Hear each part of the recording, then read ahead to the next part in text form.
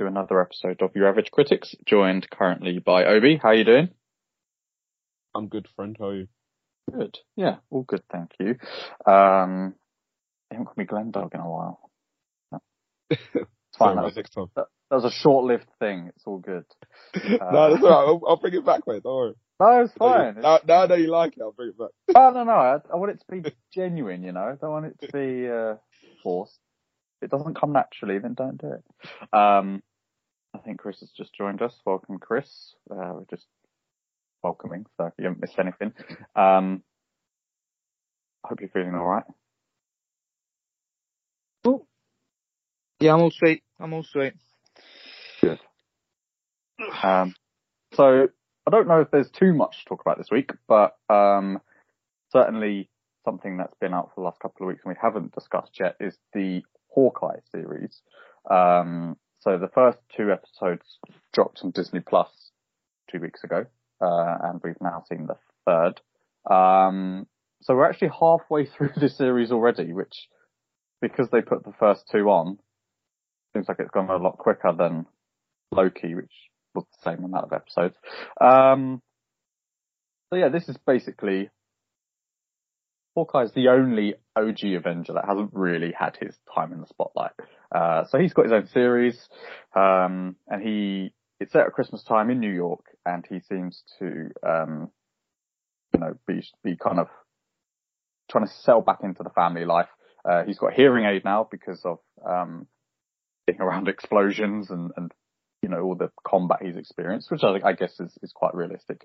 And he comes across Kate Bishop, who is like a early 20s archer from a rich upper class family.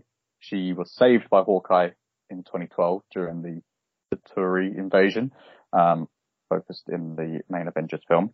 And so she's always seen him as a hero, her favourite Avenger, and Hawkeye's not many people's favourites. And they sort of meet, and she gets involved with the tracksuit mafia, who are, I guess, kind of like the Hand. Is that what they're called from Daredevil and that? And they operated around New York City as well. So yeah, it's just sort of Hawkeye and her thrown together, kind of fighting the tracksuit mafia. There's sort of hints, throwbacks to when he was Ronin during Infinity War and Endgame, and somehow she hasn't figured out that he is Ronin. So, what do you guys think of the series so far? We're halfway through, and did Hawkeye, were you crying out for his own film or show? Chris, you want to go first? Yeah, go for it. I didn't particularly have a care to see Hawkeye on a movie or a solo series, but if they were going to choose one of the two, a series would probably be the best choice, considering how well another Archer series did, aka Arrow, the DC universe. Well, or used to do anyway, first few seasons.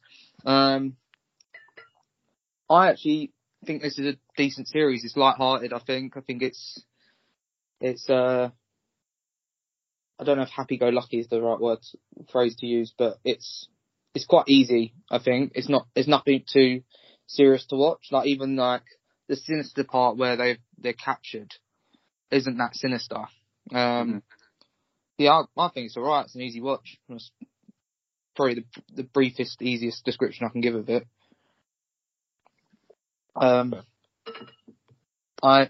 think there's a lot of questions, like who is the stepdad or soon to be stepdad? Is the real dad actually dead? Is the mum involved with organised crime? Why did the old bloke who got stabbed? Why did he not like the woman? It's probably my biggest question. Yeah, and is it what's his face who tapped on the head at the beginning? And is Hawkeye going to die at the end? Okay. Obi, what are your thoughts, and then do you have any responses to Chris's questions? What are my thoughts? I actually disagree with Chris about it being a TV show or series. I feel like you could TV show or film. I feel like this could have been a film, but not like a big thing. I think you could have just marketed it and on like as a Disney Plus like original film kind of thing. And I don't think we've got any sort of like extra development or that character development in these 3 episodes so far that you couldn't have just put in a like a 2-hour film or 2.5-hour film. Personally, I think it's fine. The show in and of itself. I like the tone. Like Chris said, it is quite easy, like quite jovial, quite comedic.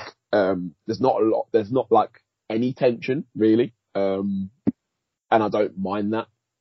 And it's not a show where like previously maybe like WandaVision and Loki in particular, where we're theorizing and stuff like that. And for this, it's pretty much like, I would say it's fairly straightforward apart from a few things. Like Chris mentioned a couple of things that Chris mentioned a minute ago, a couple of questions here and there, which I imagine will be revealed in the next episode or two.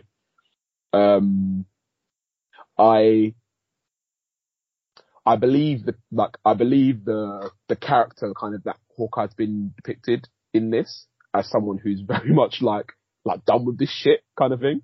And he's very much like, he just wants to get this suit, like go back to his family and then be done with it, retired, like let me live the rest of my life kind of thing. And I like, how he kind of like reacts to, people, he's quite humble. So people obviously when they were at the restaurant with his family and they said, oh yes, on the house. And you could tell it made him feel really uncomfortable. Him watching, the Steve Rogers musical, which I thought was really funny. And you see how uncomfortable he was with that. And he's like a person who, he even says it in, the 3rd episode, the whole point of his job is to not be noticed, like to be a ghost kind of thing. And like he clearly doesn't like the spotlight. So then when people come up to him and kind of like give him praise and, Kate Bishop comes up to him and says, oh, you're my hero and you're a role model and stuff like that. He's like, nah, that's not me. It never really has been me. I am curious to see, about the stepdad and the dad and the mum. I feel like Chris is right. I think the mum's probably evil. Just that woman's face. I feel like she's just got an evil face. So I'd be shocked if she got an evil face. I'd be shocked if she's not like bad in some way, shape or form. You joker. The stepdad, I don't like the stepdad character. I don't know if it's the way it's acted or if it's the way the way the character's written, but I just think he's really like, I don't know, he's a bit of an arse. I know he's probably supposed to not like him, but I just, I'm not a fan of him. But clearly he's skilled in like fighting, so he must be something that we're not seeing, that we haven't seen yet kind of thing. And yeah, we didn't see the dad, we didn't actually see the dad die. So I feel like that leaves an opening for the dad to still be alive and doing something like behind the scenes kind of thing. So I'm curious to see what that's all about. And yeah, obviously the Wilson Fisk stuff was interesting. Well, potentially in Wilson Fisk, it did sound like Vincent D'Onofrio from like the half a second grunt that we hear, that you hear. So I hope that's him, because obviously that would be really cool. I assume we all like that character from the Daredevil series. And last thing I wanted to say before I take up too much time, is that I like this Echo character, from the little that we've seen of her kind of thing. I like that from her side. Obviously her dad was head of this tracksuit mafia, or at least that part of it. But from her side, this Ronin character's just come in and fucking killed half the crew and her dad. So she's like, yeah, we need to get this guy. So I like that angle that she's coming from. Although like Glenn said, how that no one's figured out that fucking, that Clint is Ronin yet is beyond me. So, but yeah. Yeah. I don't use a bow and arrow as Ronin, does he? No, to be fair, he uses what's it called? What do they call the swords? Then the Jatari sword. Tan, that's the one. Oh, and just quickly as well. In episode 3, the car chase scene, had some of the worst CGI I've ever seen. Just putting out so yeah, that's something I have to say. Love the 3 episodes. But overall, it's been pretty decent so far, I would say. Okay. I mean, sorry, Chris. I was going to say, what about you, Glenn? Yeah, I mean, I don't necessarily disagree with anything either of you have said. I watched the first 2 and I was a bit like, meh. I mean, I thought was average. You know, I thought episode 3 improved it a fair amount. I just felt like the action was not great in the first 2 episodes, and I also kind of found Kate Bishop a tad annoying. I don't know if that's just the way that Haley Steinfeld acts. Can I ask quickly? Yeah, sorry. Can I ask? I feel like Haley Steinfeld has like a really like big following, and I'm not entirely sure what she does. Like, what's she known for? What does she do before this? She's a singer, and she was in Pitch Perfect. Yeah. Okay. She first appeared in True Grit like 10 years ago. She was a child. Like, I think she was. I don't know if she was nominated. I'm gonna just look that up. Oh, yeah. Sorry, that broke up a bit, Chris. What did you say? I was saying she's 24. Yeah, so True Grit came out in 2010, so she would have been 14. I think that was her like breakout. I'm trying to see, did she get nominated? I'm trying to see what song she did. She does quite a famous song. Yeah, she was nominated for Best Supporting Actress for that. Okay. She didn't win. And then she's got like pop songs out, and she was in Pitch Perfect, like Chris said. Okay. She also voices Spider-Gwen in Spider-Man Into the Spider-Verse. Yeah, I only found out literally like yesterday. Yeah. So she's double Marvel, like Gemma Chan. That's interesting. I had no idea I had no idea who she was, but I knew that people like loved her, but I just had no idea why. Yeah, I think she I'm getting used to her performance, I guess. But she's very much like the kind of super fan in awe of the hero, and because Hawkeye is very much, or Clint is very much, like you said, humble, and you know, when she's like, oh, you need a new suit, you need to improve your branding, like, why is no one dressing up as you? He's like, I don't care. She's like, no, do it. I love the throwback she did with the cartoon. She drew the thing she drew was what the comic book character of Hawkeye looked like. Yeah, I noticed that. Even though I'm not au fait with the comics, I did recognise it. I was like, oh, I'm sure I've seen that suit somewhere. So that's cool. And I guess the fact that he was like, no, that looks ridiculous. They're kind of acknowledging how styles have changed. Yeah, I thought episode 3 was a lot better. The introduction of Echo is cool. So she's Maya Lopez. She's deaf and also an amputee, which is cool. The actress is also a Native American. So again, that's good for representation. Alakwa Cox is the name. And there's a solo series being produced about Echo, which I guess indicates that she will survive this series. Which I guess is fine, because I don't necessarily like this whole introduce a, adversary and then kill them off like 2 episodes later.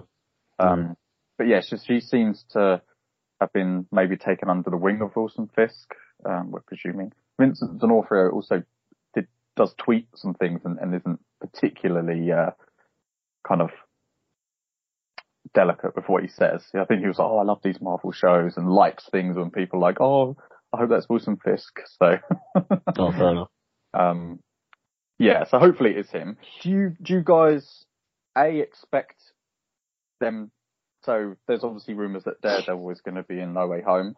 I don't know whether that will come to fruition or not, but if Fisk is in this, do you expect it to be the same Fisk from the Netflix series? And B, do you want it to be? So Obi, start with you. Do I expect it to be the same one? No. Would I like it to be? Yes. I only say no because I feel like Kevin Feige would just be like, we're going to keep these actors because they're very popular, but we're just going to start the story from scratch. I feel like that would be more what he would do, kind of thing, if that makes any sense whatsoever. And I think that because obviously that Daredevil series and that Wilson Fisk was very like violent, very much like that show was very mature, and I don't think he would be like that he would sort of obviously still be like evil and shit, but I don't think he would be as gruesome as he was in that show in this, because I'm sure there's one point he like kill someone by repeatedly slamming a car door until until the head snaps off their neck. So like, yeah, you're not going to get that type of Wilson Fisk in these shows in this MCU. So yeah, I think it'll be same actor, same character, just different universe. I think making them canon is fine because, you know, Deadpool 3 supposedly going to be rated R. So they could end up having this kind of mixed kind of, universe of kind of, you know, if they're in the main MCU franchise, it would just be PG-13, but they can still appear in like, you know, darker content. I think that would be cool because, you know, undoing all of those Netflix series, kind of a shame. I guess they've also done that with like Agents of S.H.I.E.L.D. and stuff, but, yeah, particularly if Charlie Cox does appear in No Way Home or any of the other things that he's been rumored to appear in, such as She-Hulk. Cause yeah, like those characters are quite iconic. And I'd love to see John Bernthal as Punisher again. Not in his own solo thing, but, you know, as part of it. But yeah, Chris, what are your thoughts on it? Should it be Wilson Fisk? I'd like it to be that geezer you just said. However, I don't know. Marvel are a bit of a funny one, aren't they? Because they've now got the rights, haven't they, to just continue each of those series in their own right. And it does seem a bit strange that they would have the Charlie Cox actor in the Spider-Man film, but then not proceed to have the Kingpin character from that series as well. So I don't know. It's a bit of a hard one. I don't really mind as long as it's what I imagine Kingpin to look like. Then I'm happy. But in order for continuity, I think it would be better to have the old character in it still, even if he did smash faces in. And obviously I couldn't give a damn about seeing John Bernthal's Punisher again. Fair enough. Don't care. I second that, Chris, about John Bernthal. Like, he had a decent first series, and then that second series was meh. Yeah, I didn't even watch series 2. I think annoys me as a character, I think, as well. Yeah. Question, and probably not a popular question. Would you guys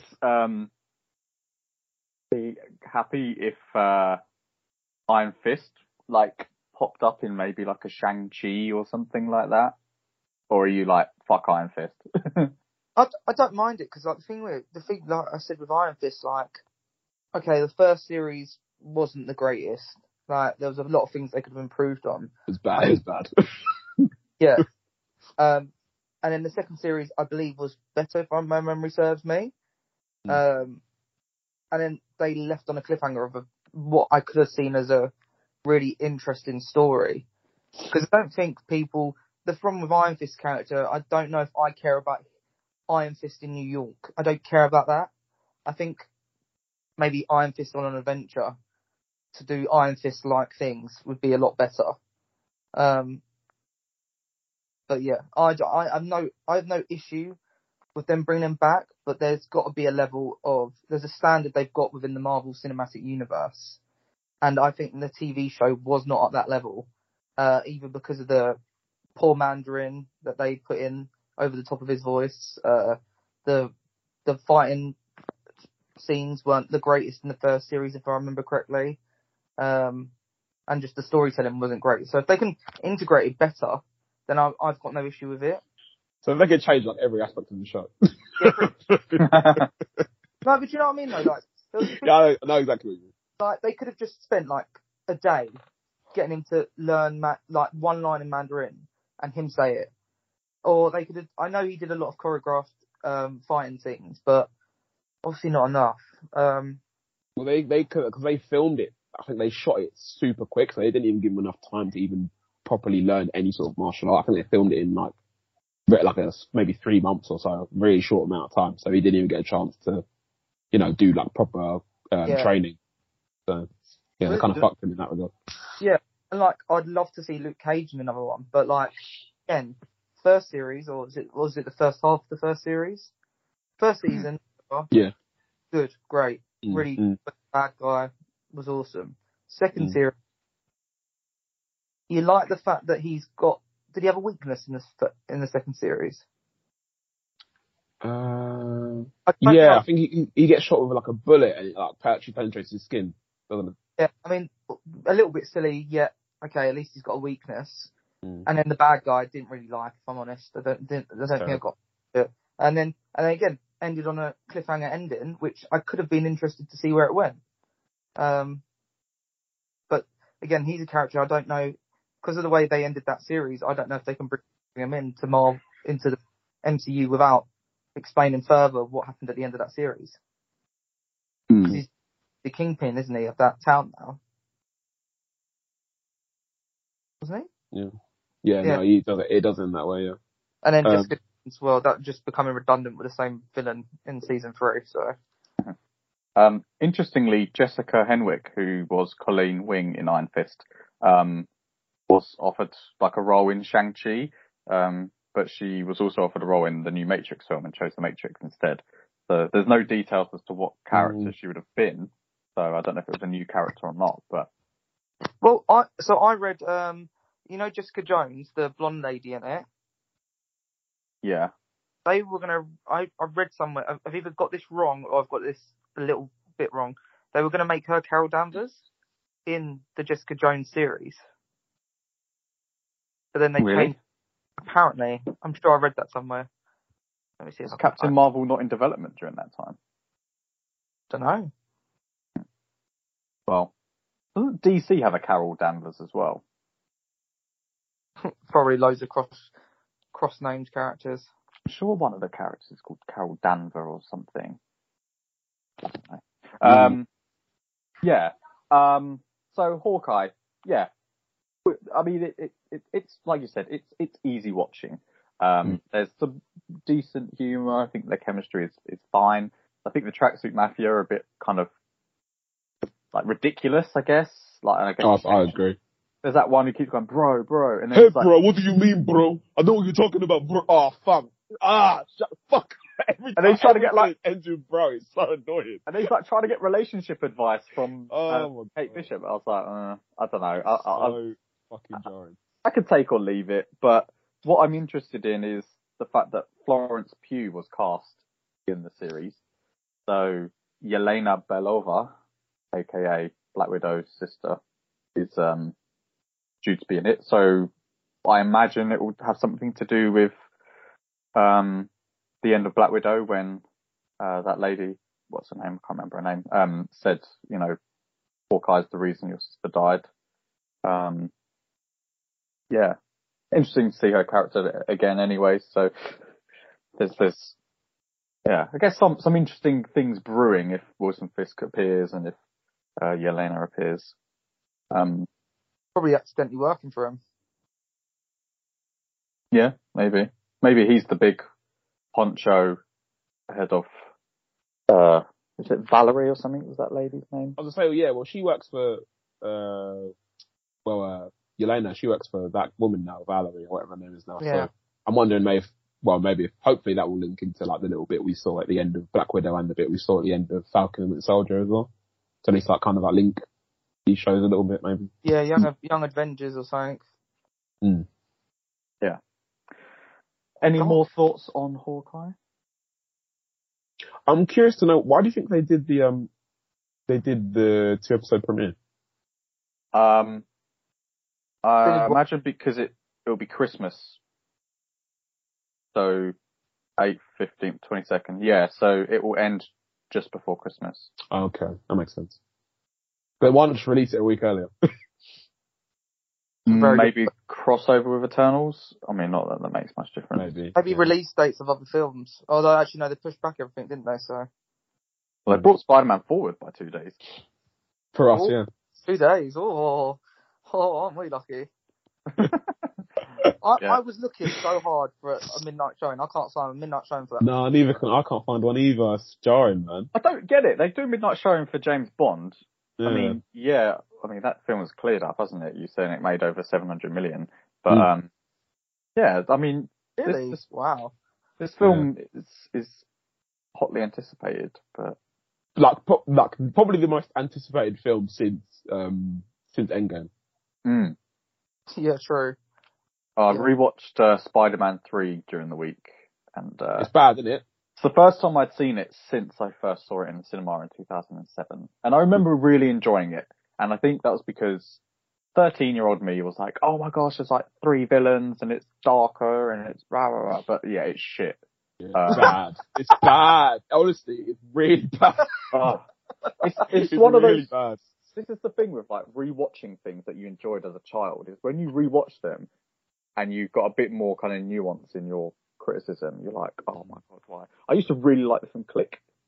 I've rewatched it like in the last 2 years, and I'm like, the Adam Sandler one. Yeah, and I was like, wow, this one's shocking. But yeah, I mean, but it's not great. some of the visual effects in Spider-Man 3 are just awful. Like particularly when James Franco's Goblin is chasing Peter through some like alleyways, they're swinging, and it just looks awful. When they're crossing over it, I can't describe it properly, but it kind of looks like, it's quite clear that maybe they're not in the same place and they're just kind of overlaying it onto a background. And I'm just thinking, like, sure, the effects, I don't remember the effects in Spider-Man 2 being that bad. I don't understand how with later years you can have worse visual effects, but yeah, they just overstuffed it. None of the villains had particularly, much development. I will say, sorry to interrupt you, I will say, that I think for me, the best moment of that film was when Eddie Brock, is in the church praying for God to kill Spider-Man. Oh God. I thought that was hilarious. Sorry to interrupt you. And they don't mention that character as Venom at all, do they? They just call it the symbiote. Yeah. Yeah, I mean, that dancing thing when he... Oh, God. you thought that was a good idea. Oh. Maybe at the time, because at the time, the emo genre was quite heavy, wasn't it? If I remember correctly, when I was about 10 years old.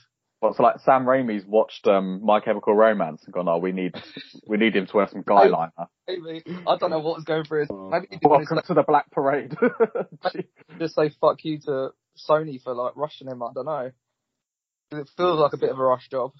That's all I can say. What did you think of the whole, the Harry amnesia plotline?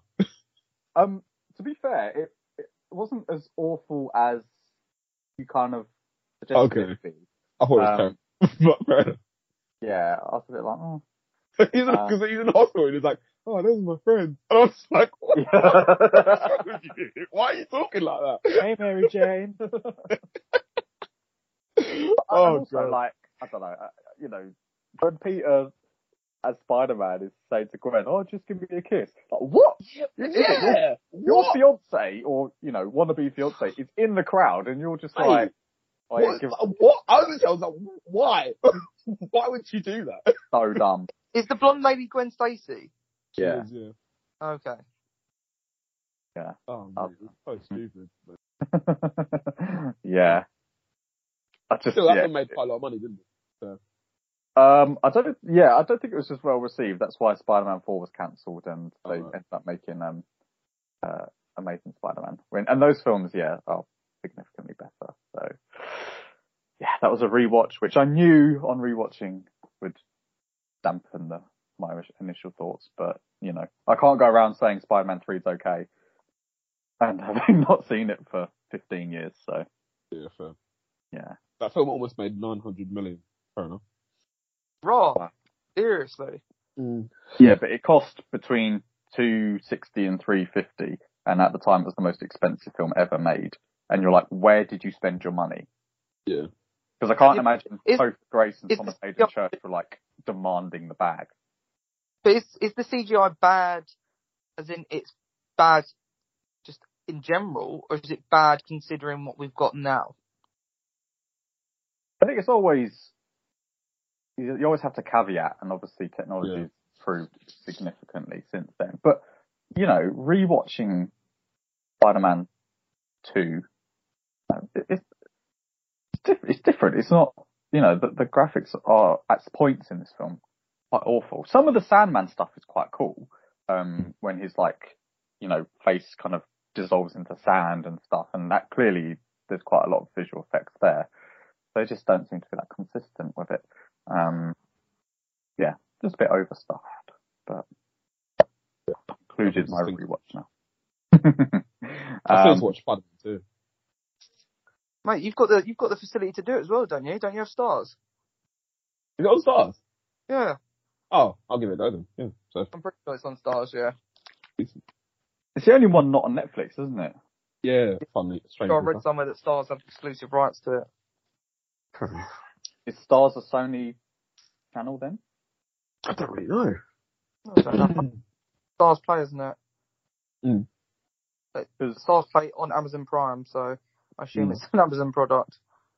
Oh, so confusing. Who owns what? I saw the other day, is it IMDb TV? IMDb TV, yeah. And isn't the fourth Star Trek series on some random streaming platform? Is it on like is it? I want to say Paramount Plus. I could be wrong. Star Trek, sorry, not Wars.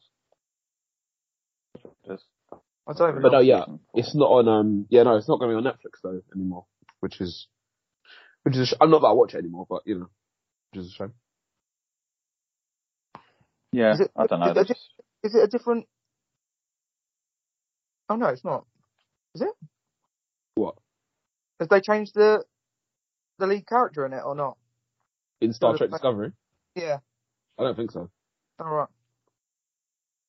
Oh, I couldn't see it. Oh, yeah, there you go. Okay. What do you guys think of the teaser for Spider-Man Across the Spider-Verse Part 1? See, they're doing what they should be doing with Spider-Man into whatever the new Spider-Man film's called. No Way Home. No Way Home. Part 1 and Part 2. I feel like they're going to cram so much in. Yeah. I think oh, sorry, go on, Chris. No, go on. You go. Oh my days.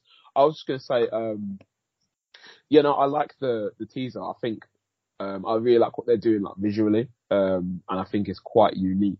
Obviously it was unique at the time when they brought it out, but I think they're carrying on with that style. And I think maybe they're going to introduce a bit more be a bit more innovative, like visually in terms of like the animation, which I enjoy.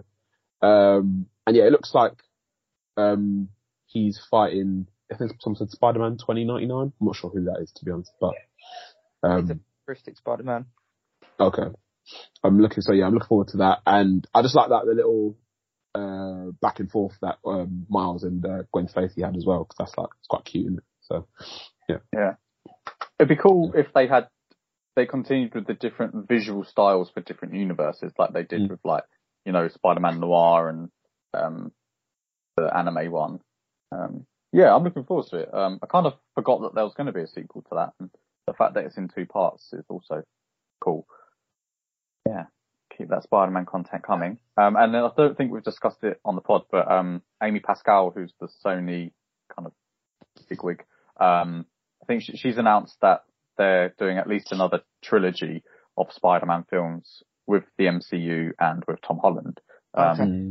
So no kind of indication of when, you know, how soon after No Way Home, but that's continuing. I'm, for one, reasonably happy with that. I feel like Spider-Man's one of those IPs that they're just going to have to keep bringing stuff out. And so if it wasn't Tom Holland, they would just have to recast it. And do I really want to see a 4th live action Spider-Man in 20 years? No. So, you know, Tom Holland's young enough to grow with the character, and Chris, you said you wanted to see him in college, or, you know. But no, that's what they said. I read somewhere that they were potentially going to take a break. But if they do another trilogy, or if they don't, they were going to take a break so he could become older within the actual MCU, rather than keep it situated in high school. Right. This guy is going to be so rich, because not only is he Spider-Man, he's now Nathan Drake in the Uncharted film, which I don't know. You think that film's going to do well? They chose the wrong guy to play it. They chose the wrong guy to play it. Yeah, he's just everywhere now. He's like ubiquitous, and he's also apparently being like, you know, people are saying, oh, he should be the next Bond. Again, I think he's too young to be Bond, but if he gets that franchise, like, he's just gonna be everything. Yeah. Gonna get a bit of Holland burnout, but yeah. I don't know. Well, Yeah, I was. Oh, sorry, go on. was going to say, any strong thoughts on another trilogy with Tom Holland? Yeah, I was going to say, it depends for me how long the gap is between now, because I think even the fact that we've had 3 Spider-Man films in 4 years, I think is a lot. And don't get me wrong, I've enjoyed the 2 films that have come previously, and I'm sure I'm going to enjoy the next one.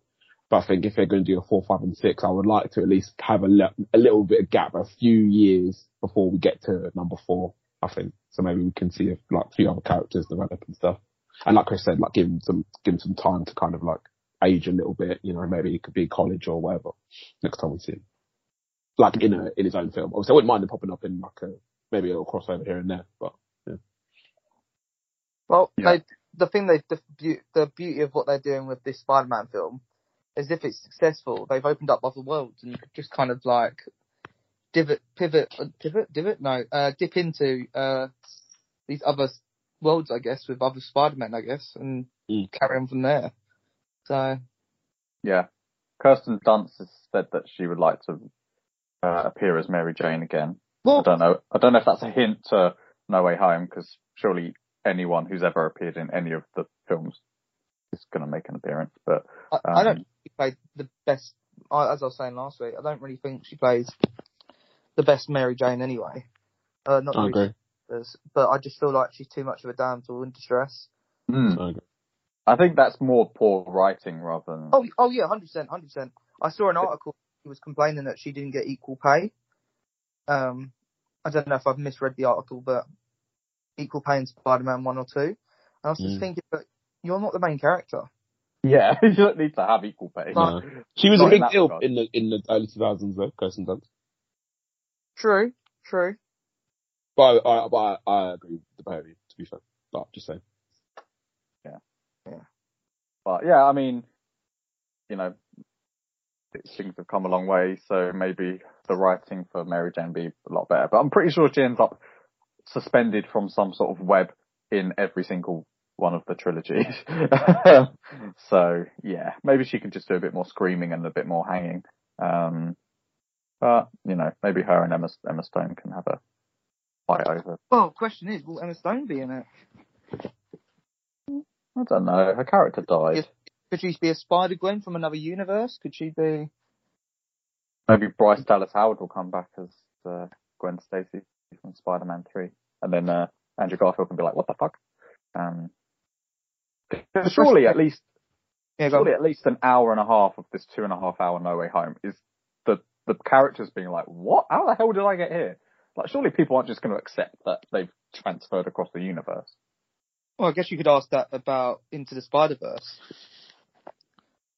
Yeah, I know, but this is like live action, so I don't know.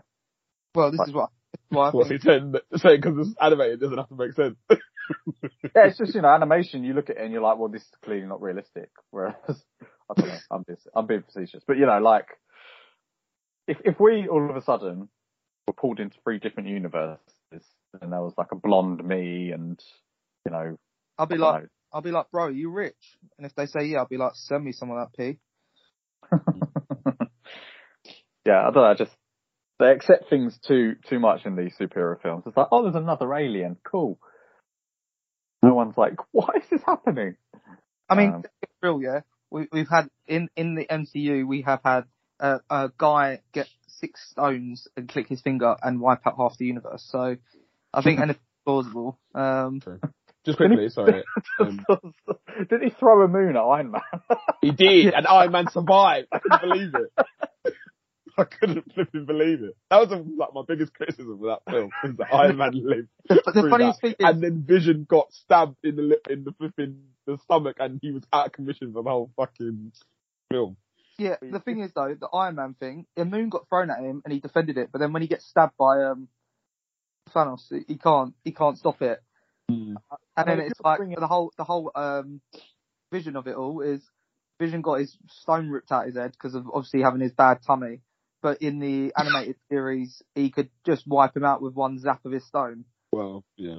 So I mean, also, if you're bringing an object as large as a moon closer to the planet, then the gravity would all change, you know? So it's just Now we're getting the science. so unrealistic, man. well, Just quickly, guys. hold on. Go on, sir. Technically, you could be right, but we don't know what the gravitational pull was like on Titan. Okay. True. Good point. True. Good point. He schooled you there, mate. I'm not going to lie. That's true. I only did single science anyway. I was going to ask, just say, because you were talking about pay, and I was just doing some Googling, because I was just thought I would. How much do you think Tom Holland made from the first Spider-Man film? 20 mil. No. More or less. Way less. Oh, really? 5? Less. 3 mil. Less than 5 mil? Less. 1 million. Less. 450k. 500k. He made 500k in the first one as a base. His base salary for the first film was 500k. How much do you think Tom Downey Jr. made for 3 days' work on that film? Probably like 50 million. Like 15 million. It's me. I'm 3 sorry, days' work. but Tom Holland needs to fire his agent. To be fair, I don't think he does. His agent got him a role as Spider-Man and since. Yeah. I mean, what did he do before Spider-Man? He was in The Impossible. Billy Elliot, Was he Billy Elliot? the musical, I think. Oh, the musical. Yeah, I don't think he wasn't a complete unknown. Tell me now what film he did before he got into Spider-Man, because I can't see it. He was in The Impossible, which was like a disaster film about the tsunami from 2004. Had a trailer for that. That in itself explains to me why his agent went for 500k for Spider-Man, because I don't know what that film is. To be fair though, I mean, relatively unknown actor. But what did he? Because his first film wasn't Spider-Man one, was it? It was Captain America: Civil War. He got 250k for that. 250k. I mean, to be fair, that's pretty decent considering he did like 10 minutes. Mm. So do you know how much he's getting for the subsequent ones then? I'm gonna check right now. I'm gonna say, I bet his second film, I bet Spider-Man 2, he made a killing. Yeah.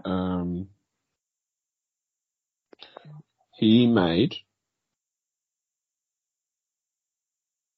No, that can't be right. No, that can't be right. Wait, sorry, hold on. This thing's saying he's made 4 million in total. Nah, that can't be right. That can't be right. That can't be. Wow. Okay. Then, okay, I'm going to tell you now, Glenn. Your first statement might be correct. Isn't it? Okay, so this thing, I obviously don't know how accurate this is. This article on thethings.com says Holland is estimated to have earned an impressive $4 million from Spider-Man Far From Home, which is another big pay rise for the talented actor, though his salaries for his involvement in Endgame and Infinity War have not been disclosed. Doesn't sound that much considering what the others get. I mean, Yeah. wasn't Black Widow, what's her name? Scarlett Johansson. She was moaning the fact that she, was duped out of X amount of money for it being released on streaming. Yeah. And he's sitting there being like, hey, I'll do 6 films of Spider-Man for 400k. Like, I'm sorry. I mean, I would, but I'm not a Hollywood actor. Mm. Hey ho. Anyway. Because he hasn't quite got that star power just yet. Justice for Tom Holland. How dare he only be paid 4 million? I know, how's he surviving? Yeah, no. You see LA prices? To be fair, I watched Selling Sunset on Netflix and some of those houses are so expensive. Mm. Simu Liu was on it, right? So this is it's a trashy, kind of reality series set in an estate agents in LA, right? On Sunset Strip. And, very dramatic and ridiculous. But Simu Liu, who's Shang-Chi, was on it because he knows one of the estate agents and, or whatever they call them over there. And he was like looking for a house, and he was like, yeah, I've just got like my big paycheck from Marvel, and now I want to buy a house. And his house budget was like $9 million. I was like, if your budget for a house is $9 million, then you've clearly got quite a lot more than that. And I don't think he was in Human Convenience, I think it's called. Human Convenience, yeah, but he's not getting. I'm sure he's not getting paid millions for that. No. So, clearly, he's done all right out of that. And Tom, if you're listening, mate, renegotiate. So basically, he got paid apparently 3 to 4 million for each of the Infinity War films.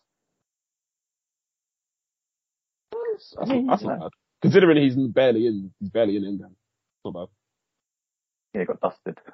You know what the problem is? He probably signed a trilogy contract with Sony to begin with. Yeah. Yeah, true. And I mean, the kid is now worth like 450 million, so he's probably not doing too bad. What? That's what it says here. It says 450 million. How Tom Holland became Hollywood's favourite and grew his $450 million.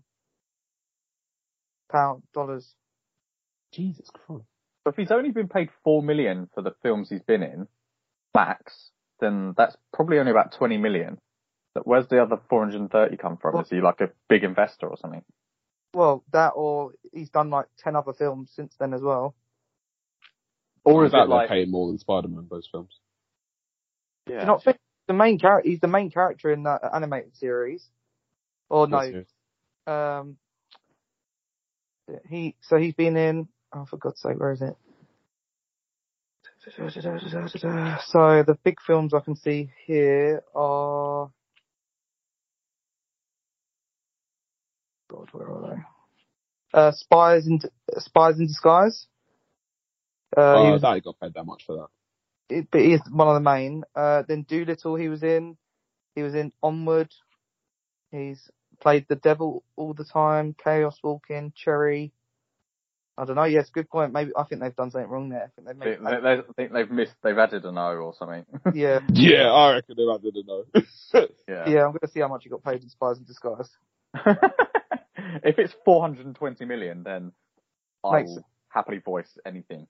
My dulcet tones. Off of the superhero boat for a sec, I watched King Richard during the week and thoroughly enjoyed it.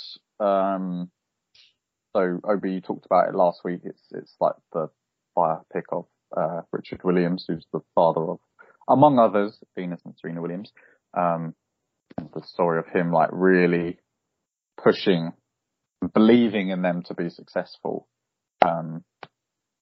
And you sort of, you didn't go into too much detail last week because you wanted us to see it. Chris, I don't know if you've had a chance. No, I was going to, but I just didn't have a chance, unfortunately. So, yeah. Okay. Well, do you want to go into a bit more detail then, Obi, about the film and what you really liked about it? Yeah. So the film kind of like starts off from like obviously the early years. I think Serena's maybe 9 and Venus is 10 or 10 and 11, 1 and 2. And basically when that, I think I don't know if I misheard, but from like one of the very first lines of the film, but Richard Williams basically says that like he doesn't make enough money per year, so he put kind of like all his efforts, I'm paraphrasing, but he put all his efforts into his children to kind of like get them to like a stardom level to kind of be able to, change all their lives for the better.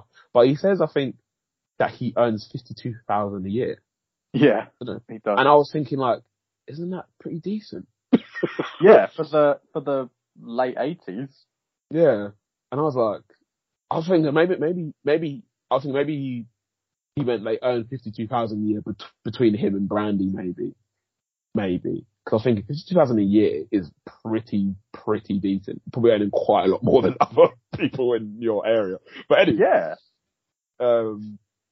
Yeah, I don't know. I thought that was, I don't know. Maybe I misunderstood. But yeah, obviously he's working like as a security guard, doing nights. His wife Brandy, she works, I think, I want to say a nurse, but I could be completely wrong. And she does like double shifts and stuff. And he trains the girls like during the day and stuff like that while the mum's at work, and then obviously they will come home from school and everything, and he works nights, and obviously the mum takes care of the kids like at night and stuff. And like he's got them like training in all weathers, in the rain. You've got the neighbours there who are like saying, "Oh, you're working these kids too hard." They call social services on them, stuff like that. And then I wanted the mum to go over there and punch her in the face, but she didn't do it. I was pissed. But so the mum was like, "Don't go involved in my business ever again," kind of thing. And I thought that particular scene with the social services was quite interesting, because obviously the social services come and they're like, "Oh yeah, you're working these kids too hard. Like we've had complaints, blah blah blah blah." And he was like, "If you hear that we work," like Richard Williams says, "if you hear that we're working too hard," and he's like, "That's because we are, because we're working hard to keep them off these streets," kind of thing. Because obviously, you know, Compton in that, I don't know what Compton's like now. Compton in the 80s was like gang riddled, drug riddled, you know, crime riddled. So obviously, if kids aren't at school, like facing their books, then they'll be in the streets doing nonsense. So they end up, you know, could end up dead. Funnily enough, I'll say funnily enough, it's not funny at all. But, the oldest William sister, Tunde, she was, murdered in 2001, as a result of, I think, like gang violence. Really? Yeah. So she was like an innocent bystander, I think. There's a lyric from, I want to say one of the Game songs, like the artist of the Game, and he says like something about Tunde Rice, sister of Venus and Serena Williams, shot, blah blah blah. And I didn't make that connection, but that makes sense now. Okay. Oh, awful. Yeah, and obviously, massive shame. I think that obviously happened. I only found it out like last week, and I was actually like, "Oh man, that's disappointing." Anyway, but yeah, obviously they're having this moment with the social services, and he's like, "Yeah, I need to keep these kids, like, I need to work them hard because," and if it's the thing like that, I think a lot of people miss, maybe not miss, but it's like, in order for your kids to be great, I'm sure any professional sports person who makes it to a professional level had to be worked hard by either their parents or some sort of guardian figure, a coach or whatever. Like, you don't make it that far. You don't become that great without hard work, and hard work requires sacrifice, and that sacrifice could form itself in the shape of like, you don't have any extra time to do, normal kid shit because you're training and whatever. But even in that regard, I think, according to the film anyway, Richard Williams, he was able to give the children time to be children. So like taking them to Disneyland and taking them to, you know, letting them like play and stuff like that. And, obviously that came at the sacrifice of them not playing actual matches, which, you know, nobody else agreed with, because that was not the way that anyone does things. And I really enjoy like having people who are willing to go against the grain and people who are willing to say, actually, I don't want to go do this tried and tested method. I want to go do it my own way, because that's the only way you're going to get what's the way? That's like doing that and being more innovative in your thinking. That's the only way you're going to get like people, you know, creating new avenues and new lanes for different people. Because I imagine, I don't no idea, but I imagine there's a lot of kids now, a lot of maybe pro tennis players now who don't play juniors or don't play like 700 juniors matches before they turn professional, you know, because then you do end up like, I can't remember her first name, but Capriati, I think was the second name. Jennifer Capriati, who was, caught like doing drugs and stuff like that. And because when you don't give people, time to kind of like, I suppose for lack of a better word, relax and to kind of like, you know, be free for a little bit, it bottles up and you end up doing a madness at some other point in your life. It pretty much happens with most people. Like all these teen Disney stars who go off, like Miley Cyrus, I'm trying to think of any others, but like all those teen stars who go off the rails, like Ariana Grande, Michael Jackson, like all people like that. They end up doing a madness because early on in their lives, their parents don't allow them to kind of like express themselves as children and actually like, you know, it's so funny because like when you go bringing it back to that woman, she's like saying, "Oh, like you're not letting your kids be kids," but like that's exactly what he did do, but just not at the times that people expected him to do it. if that makes any sense. Mm. So yeah, I found that I really enjoyed like that whole aspect of it, and like him also like people like telling him, saying like, no, this is the way we do it. This way it's always been done, blah, blah, blah. And he's like, okay, that's fine, but I've got my plan and I'm going to stick to my plan, and the plan's going to work, and the plan didn't work. So you can't even knock it. So yeah, man. I really enjoyed that aspect of the film. I thought the two girls who played Serena, obviously I think all the sisters were good, but the two girls who played Serena and Venus, I thought were really good. I really enjoyed the scene between Venus and Richard when he tells her she can't play in the tournament, and then so just after Richard had the argument with Brandy about him being a quitter, and she mentions about the kids and stuff. So just after that, when I think they're in the rain. Are they in the rain? I don't know, but it's nighttime and they're basically talking about that, and she says like, she basically asks him like, why won't you let me play? And he says like, he brings up a story about when he was younger, and obviously when he was young, it was, I don't know, probably like maybe like 1920s, maybe 1930s, but or probably earlier than that. But I think no, I'm chatting shit. Probably would have been like 1940s or 50s. 60s, I would imagine. Okay, 60s, yeah. Hang on, let me check. Yeah, when was this guy born? He was born in 1942, so it would have been 50s. Okay, yeah, so yeah, 50s, 60s. So he tells a story about how his dad told him to give, I think, change to a white man or give money to a white man for something. And in those days, black people weren't allowed to touch white people. So, but he touches the white man by accident. White man starts beating him up, and all other people start joining and beating him up. He looks up, sees his dad. His dad's looking at him and just fucking legs it. So then he kind of like relays that to Venus in the thing of like, I don't want you to ever to look up and see me running away. Like, I'm always going to be there for you. I'm always going to be here to protect you. Everything I'm doing now is to protect you, and so that you don't end up like these, the Jennifer Capriatis of the world. And he's kind of like saying the thing about how at that point she would have had so much pressure on her. She would have been representing every little black girl on earth. And the amount of pressure that even that one sentence would put on you is probably more than most people would face in their lifetime, to be honest with you. That first match where she had to play, not the first match, well, yeah, that first match when all eyes were on her because she hadn't played for 3 years, and the dad's been hyping her up like she's going to be the best X, Y, Z. And you've got to kind of like take all that pressure and just kind of like compartmentalize it and just focus on your game. I imagine it's probably one of the hardest things in the world to do, because you're constantly thinking about how is this going to represent me?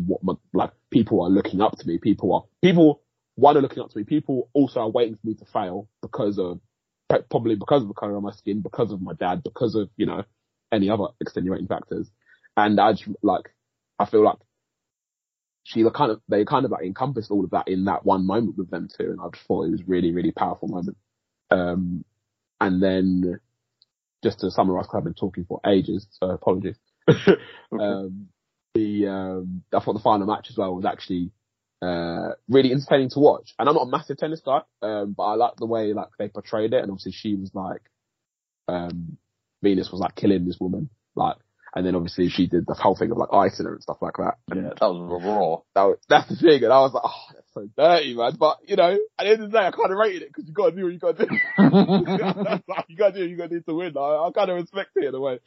But obviously, yeah, and obviously she didn't win. But then obviously at the end you got the whole crowd of people kind of like saying, oh, like cheering her on because like obviously she didn't win, but she's an inspiration to all these people around Earth. Yeah. And yeah, I just really, really enjoyed it. And also, I very much doubt this happened, but I really liked the scene where Serena's kind of like looking out on the court, and because obviously she like really wants to play, and she's at the minute she's in Venus' shadow, and Richard says to her, Venus is going to be number one in the world. Like, I know that, I've planned for that, but you're going to be one of the greatest ever. And I was like, yeah, I doubt he said that, but I was like, yeah, that's a sick line. I really, yeah, because she is the most successful sister, isn't she? She is, yeah. She's one of the most, like, pound for pound, she's one of the most successful tennis players ever, male or female. Yeah. And that's an important distinction, I think, as well. I think Andy Murray pointed that out because someone said, oh, Serena's now the most successful female tennis, and he's like, let me stop you there. Most successful tennis star. Yeah. In terms of Grand Slams.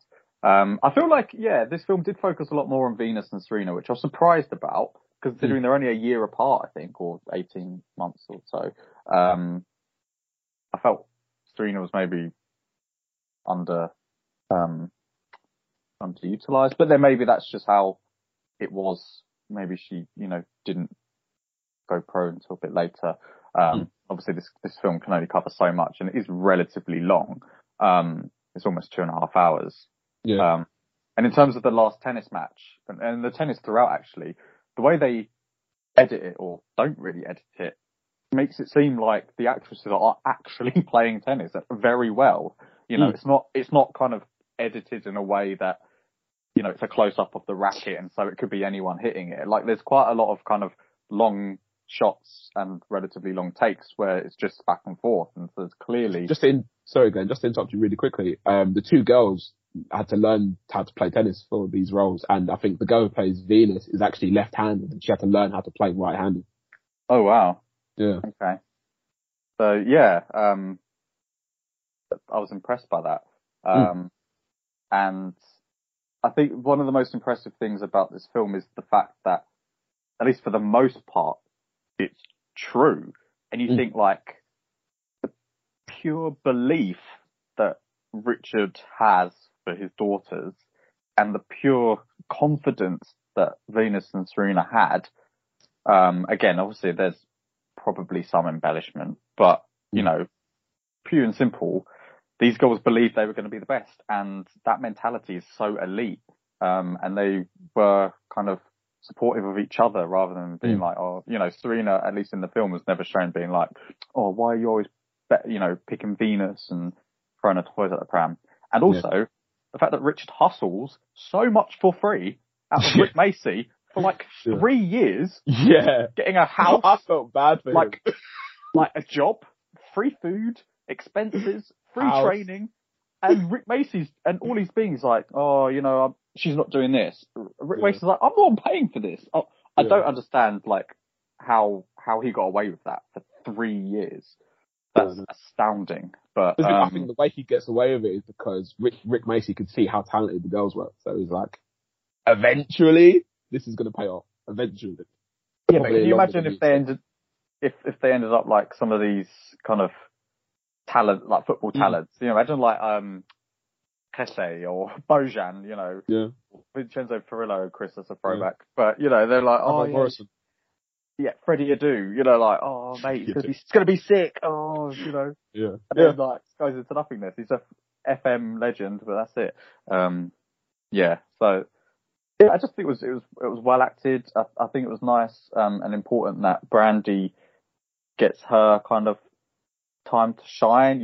When they have the argument, and she's like, I'm the one that improved Serena's serve. I've helped you. It's not just you doing this, it's me as well.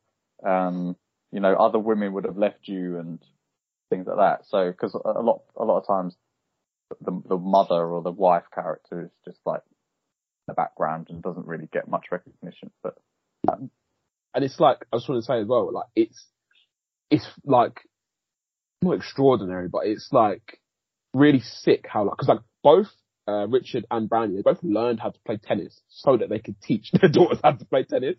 Like, for me and you, we have sons or daughters and they grow up, like, we can teach them how to play football because, like, we've already known to play football. I doubt I will learn how to play badminton so I can teach my son how to play badminton. It just won't happen. Like, to go out there and actually, learn it for yourself so that you have the capability to coach them, I think is proper sick as well. And the documentary footage at the end was cool. Like, some of the, the speeches that they all gave of being true, and even the costumes and the car. Obviously there's a whole lot of Richard Williams' life that they omit, and they only really mention the fact that he's got other kids and doesn't see them very much, which, you don't have the time to do all of that, so I do understand. Did Serena and Venus Williams give any, like, input into the film? Both producers, so I think.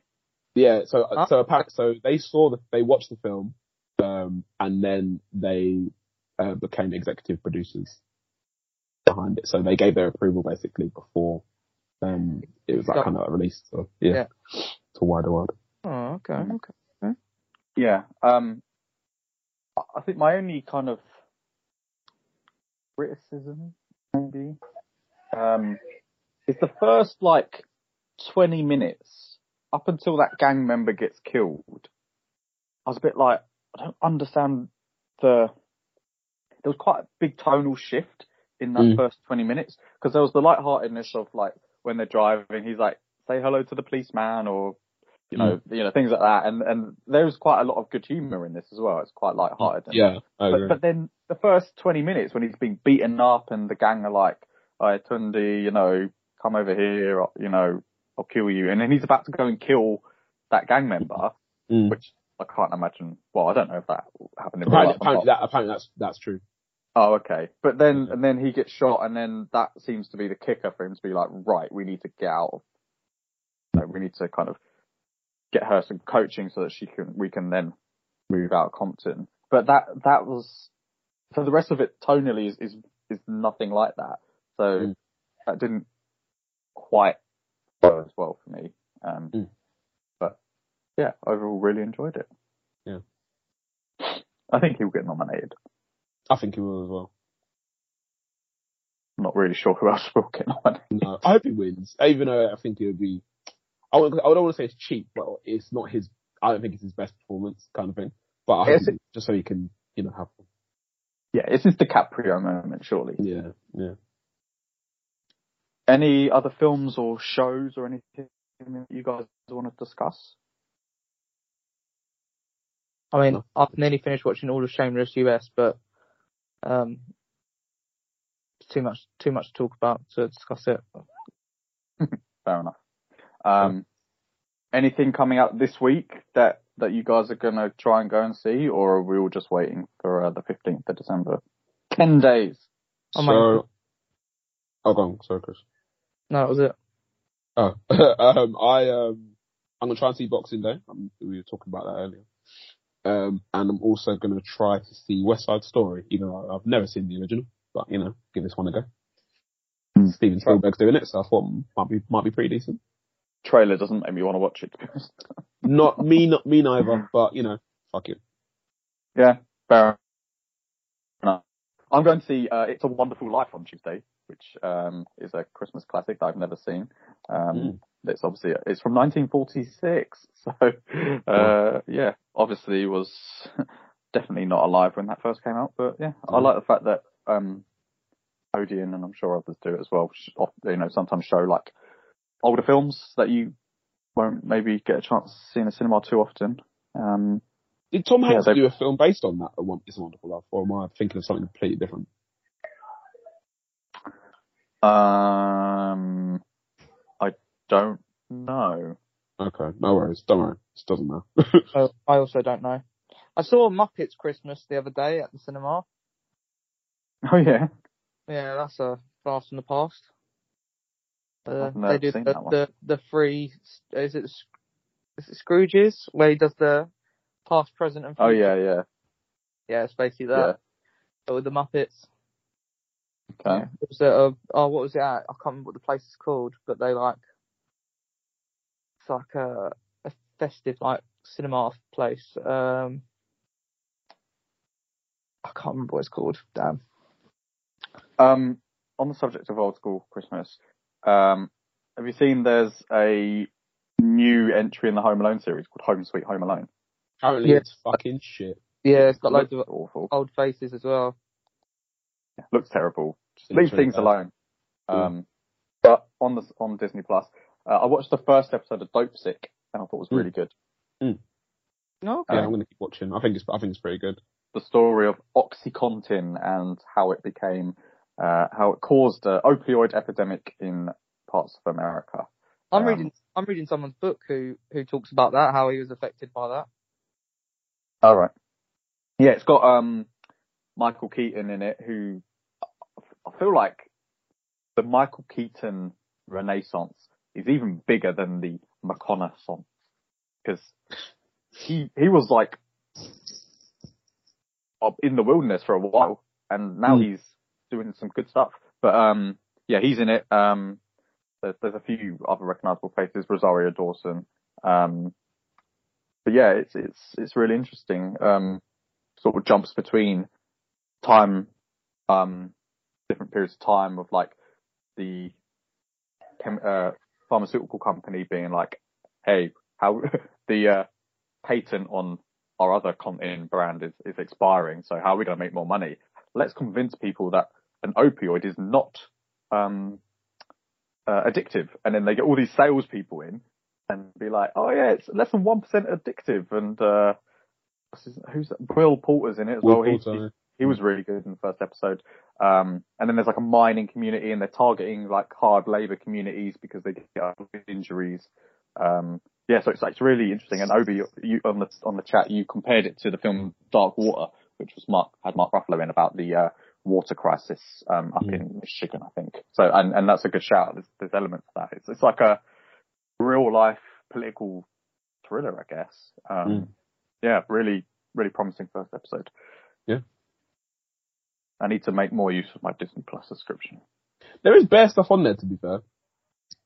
Yeah, but none of it jumps out at me like massively. Fair. Although The Last Duel is already on there, so Ridley Scott is, I mean, he's not turning in his grave, but whatever the living equivalent of that is. Yeah. Having sleepless nights. So yeah. House of Gucci will be on there next week, I'm sure. Probably. With the way that's going. But anyway, yes, thank you for listening to this week's episode. You can follow us on Twitter at YC Podcast17, and we're on Instagram as Your Average Critics. And join us next week. Keep it sexy. Peace.